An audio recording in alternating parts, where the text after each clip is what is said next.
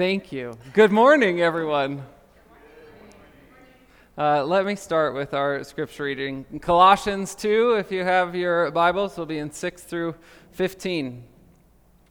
Therefore, as you received Christ, Jesus the Lord, so walk in him, rooted and built up in him and established in the faith, just as you were taught, abounding in thanksgiving.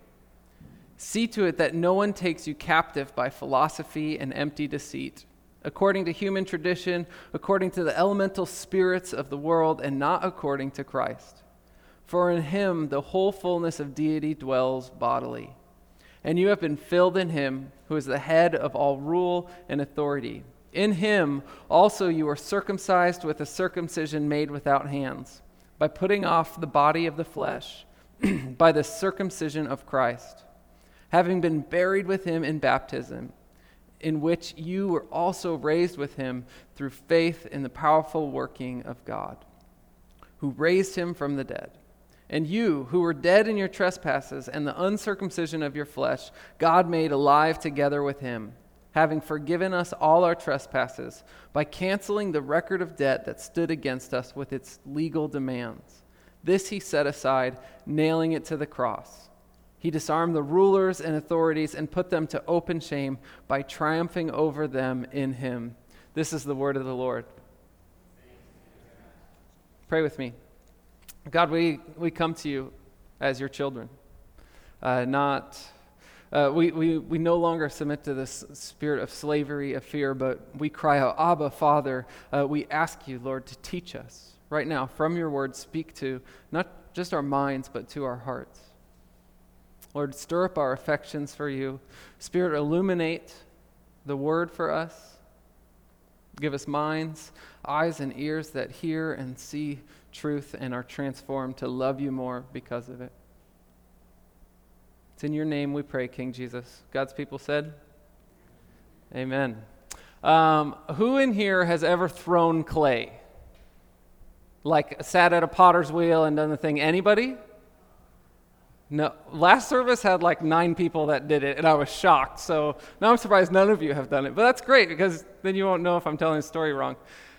Last night, me and my wife, Sammy, she's not here today because she had to work, but we went to this pottery place to make our own pottery. And so the instructor sits down, and she does the demonstration first, and obviously, she's good at it. She nails it. And so she has this piece of clay right in the center, and you notice her hands are just like stay right in the center all the time. She's locked in, and as she presses in, the clay gets taller, and she smashes down, it gets wider, and she digs in, and there's the hole that's made, and it's like perfect, of course. So then it's our turn to do it, and we get to it, and you don't know how hard it is just to center the clay on the wheel. Because when we go, the clay, if the clay's not centered, what happens? Which you've never seen anyone turn clay and swing with the clay, because they're good at it and they just hold it centered. And if you don't have it centered, you have all kinds of trouble. You never get what you want, because if you try to dig a hole in while it's not centered, while you're moving with it, it just does not work well. You have all kinds of trouble. And that's what's happening here in the Colossian church, that the Colossians are being jostled and pushed off center away from Christ. They're saying, okay, you have Christ, and then there's false teachers coming in and saying, you also need this. You need to add this to your faith. You need to appease this other God. You need to do other things in addition to believing in Christ. And what's happening is they're being pushed off center. Because it's really when we're centered in Christ, when we know that our fullness is found in Christ, when we're filled with him, that's when we're shaped and molded into the kind of people God wants us to be. But when we're adding other things, we're getting thrown off center, and Paul's coming in with a really harsh warning. And this passage has some truly astounding imagery in it, and he's coming in and saying, be ready for these false teachers. He says in here that chapter 2, verse 3, in Christ, in whom are hidden all the treasures of wisdom and knowledge. all of the treasures of wisdom and knowledge. There's not some other source you need to add. It's in Christ. He's the center. He's where you find fullness. And so then he uses militant language too. Like you need to be in good order, like battle formation, and you need to stand firm and not depart from this teaching. So what does being in battle formation look like? Verses 6 and 7. Therefore, as you received Christ Jesus the Lord, so walk in him, rooted and built up in him and established in the faith, just as you were taught, abounding in thanksgiving. So this is the positive command. This is what they are to do. He's going to give a negative command in a little bit, but the positive command is to walk with Christ. So now that they've received Christ, their whole life, their entire purpose in life is to walk worthy of Christ, which we saw in chapter 1, 9 and 10, walk worthy of Christ by walking with Christ. It's not by then adding other things. It's not by adding the Mosaic law or appeasing other gods. Walk worthy of Christ by being established in Christ. See, at every point of our Christian walk, we don't need to add something else and move on from the gospel. What we need is more of Christ himself, to be more centered on him, to be more filled in him. And so this is the basis of Paul's attack on these false teachers. People are trying to get you off center. Here's what you should be. Here's the center, being rooted, established, built up in Christ. Don't be taken captive. Verse 8. See to it that no one takes you captive by philosophy and empty deceit, according to human tradition, according to the elemental spirits of the world, and not according to Christ. So I want to make 3 observations about 3 of the terms in here, in this verse. The first term, captive. So captive is the same word for prisoner of war. And we're going to come back to this later. Just remember, captive is a prisoner of war. They've been set free in Christ. They're spiritually free. And he's saying, don't go back into slavery. Don't submit to anything else besides Christ. You've been set free. Second term I want to point out is philosophy. So don't be taken captive by philosophy. In the Greek, there's a definite article. Who knows what a definite article is? The. What I'm looking for is the. So it's the philosophy. That's what it literally is translated to. Don't be taken captive by the philosophy, which is speculated is what these false teachers were calling themselves, which is actually a pretty sweet name, right? Like, come join the philosophy. But Paul's saying, don't be taken captive by the philosophy. It's empty deceit. And Paul isn't just against all philosophy. He's against a specific kind of philosophy. Because Paul uses philosophical language regularly, but he's saying all philosophy, the pursuit of wisdom, which philosophy literally means the love of wisdom, all wisdom is found not outside of Christ, but in Christ in whom all treasures of wisdom are found. And so he says, don't look to any other source. And then he says, according to the elemental spirits of the world. So that's our third term, elemental spirits. The Greek word that's translated elemental spirits is stoicheia, and it has 2 different meanings. And this is brilliant because he has 2 different audiences within the Colossian church, right? He has a Jewish audience and he has a Gentile audience. And so these 2 meanings the same word with the 2 different meanings would hit the different audiences differently. So the first way it could be translated is basic rules or basic law. What do you think the Jews thought of when they heard this? The law of Moses. Yeah, you nailed it. The law of Moses. And we know from the book of Galatians that there was Jewish zealots coming into this baby church and saying, it's great that you've received Christ. That's a great first step, but you only got half of what you needed. Now you also need to be circumcised. You need to follow the law of Moses. You need to keep certain rituals. You need to diet a certain way. And on it, they're adding to the gospel. And so he's telling this Jewish audience, don't add the Mosaic law, the basic rules, to your faith in Christ. You're not lacking anything. And in fact, if you do that, you'll be pushed off center.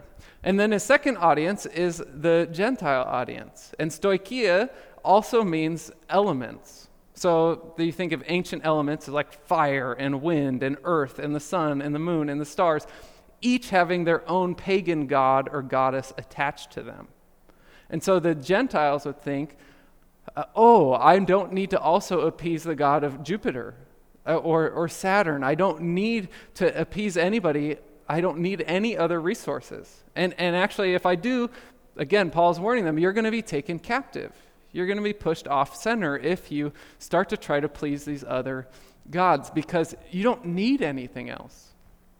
In Christ, you have all the resources you need. You don't need to add to your faith by adding law or appeasing any other gods. And that's the argument he makes in verse 9. For in Christ, in him, the whole fullness of deity dwells bodily.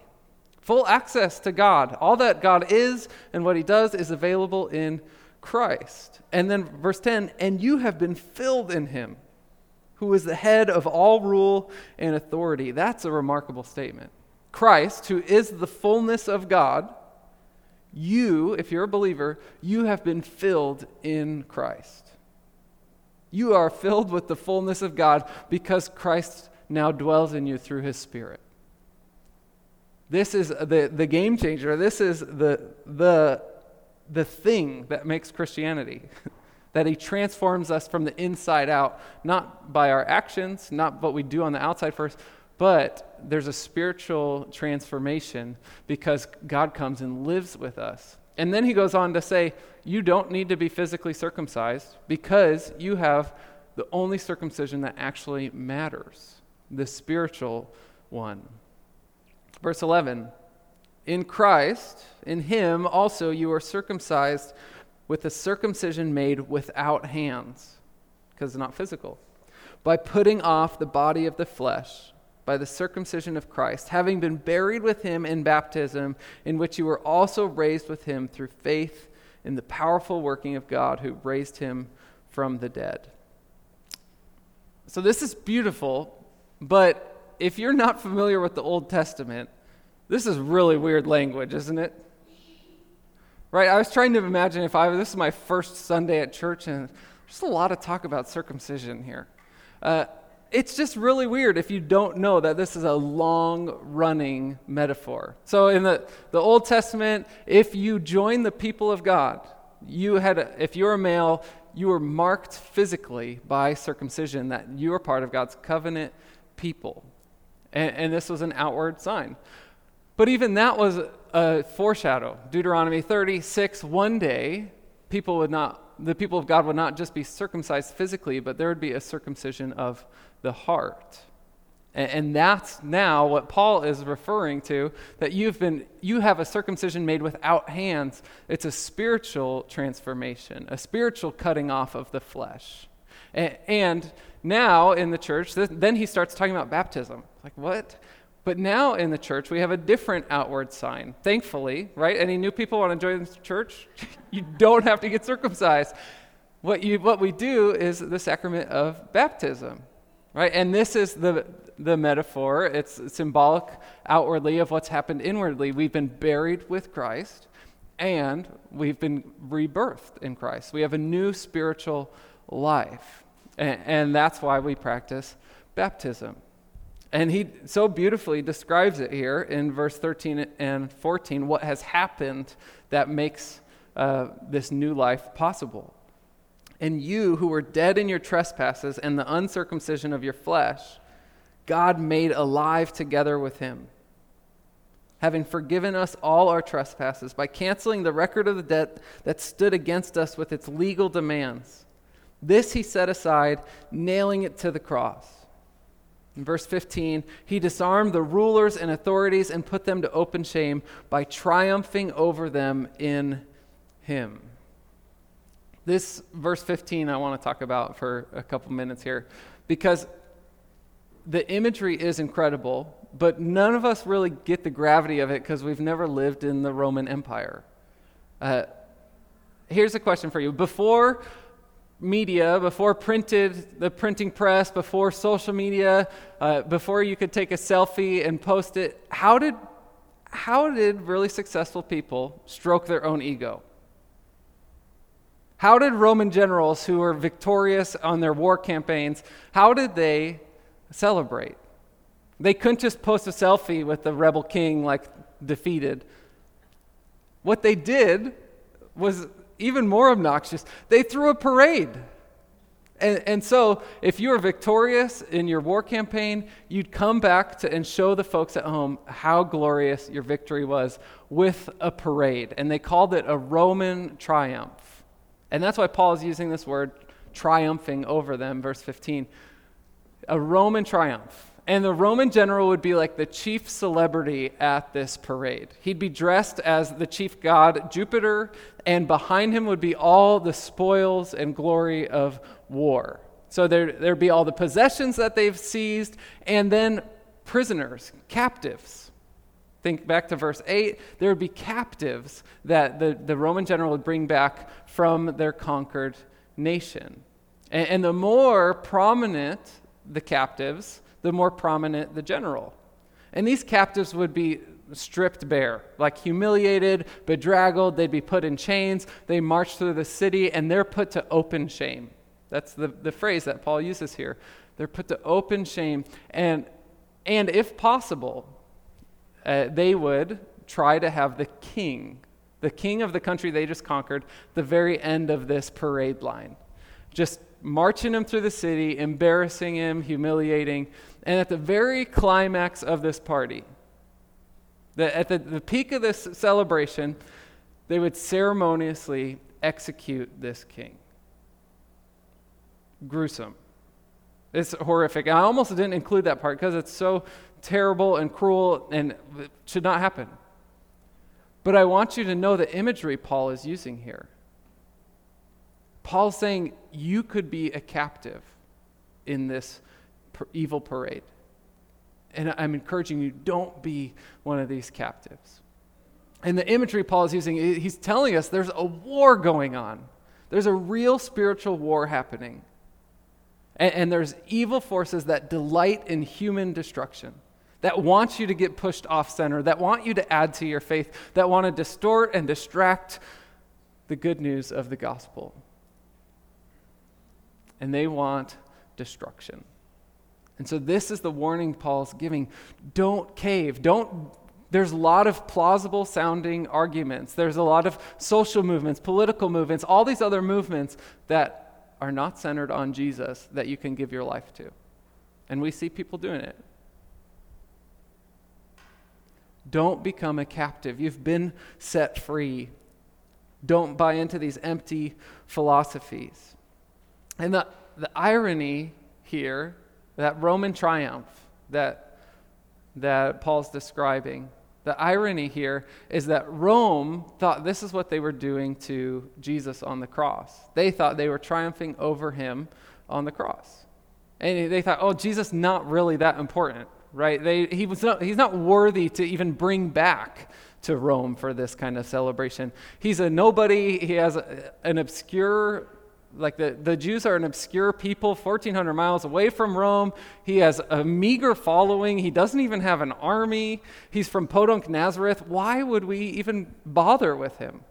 But you know what? Let's triumph over him in crucifixion anyway. But the irony here is if you look at what Paul is saying, verse 15, read that again. He, being Jesus disarmed the rulers and authorities and put them to open shame, triumphing over them in him. Do you see the picture that Paul is painting here? This is of a different triumph, where Jesus is the general. And it's actually through his crucifixion that he defeats all the powers of sin and evil and death. And it's in that he disarms, he disrobes the rulers and authorities of both the earthly ones, but the spiritual ones. Jesus is our general, and his captive, death. Death is wrapped in chains and humiliated and dragged through the streets in Jesus's triumph. And the good news for us is Jesus is victorious over this spiritual war. That's the picture Paul is painting. Sin and death and evil are Jesus' prisoners. And we can be a celebrant in Christ's parade. And maybe this is all too abstract, but let me distill it. What does this mean for us? So what? Well, that means that nobody can come in to anybody who's in Christ. If you're in Christ, nobody can come to you and say, hey, you also have to do this thing. I'm going to hold this over your head where you have to complete these rituals. Or you have to also appease this God. I live in Gilbert, and like literally in my neighborhood, there's 2 Mormon wards. And people come and knock on our door, and they come tell me, yeah, your scriptures aren't complete, and you need to do this and this and this. And I can say with total freedom, I'm not submitting to that. There's no way that I'm going to add anything to my faith in Christ for salvation. I only submit to King Jesus. And he's the Roman general. He's already conquered sin and evil and death, and there's fullness in him. I am filled with him. Why would I try to appease anybody else? Why would I try to join that? Nobody can come to you and hold anything over your head and say you need to do this because Christ has paid it all. And if you walked in here having guilt and shame over your head, I have good news for you, that Christ has paid for it all. He's nailed the legal demands, every sin that you've ever committed, the crimes you've committed, he's nailed it to the cross. The same one who is our judge, he pleads our case in Christ on the cross. So rich and so much good news in that. And I titled this sermon, Paradoxical Glory, because if you're looking at Jesus on the cross, it would look like Rome won. It would look like all the darkness of this world won. But it's actually in that time of surrender where Jesus seems so weak on the cross, that's when he defeats sin and evil and death. And there's this paradoxical glory that by him surrendering his life, he makes it possible for all of us to enter new life too.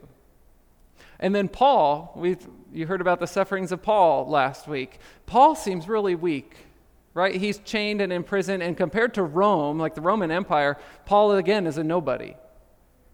But it's in this time, while he's weak, while he's chained up in prison, where he pens these letters that nourish and build up the church, the young churches. And now the churches are still, right now, I'm still expositing the same letter Paul wrote.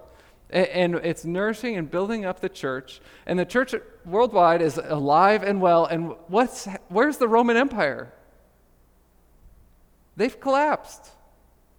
Right? And the church is still going and will be till the end of time. And then the same thing is true for us today too. It's not when we insist on our strength that we receive glory. Not true glory. It's actually when we insist on our weakness.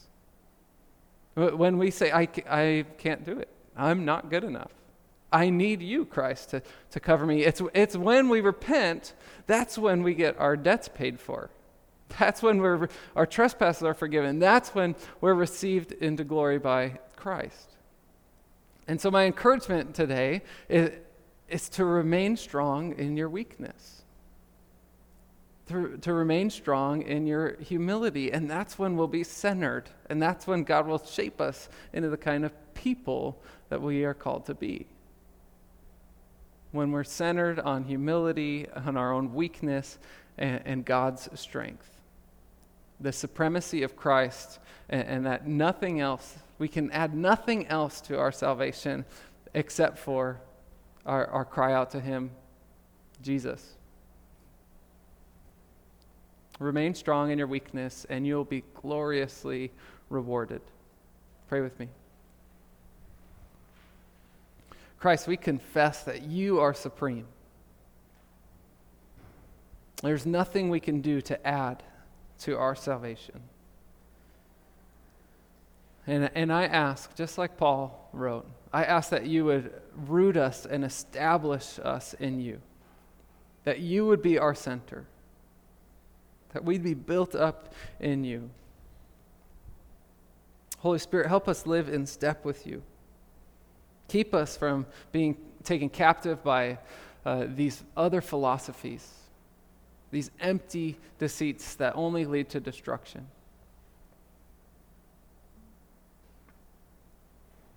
It's in your name we pray, Jesus. God's people said, amen.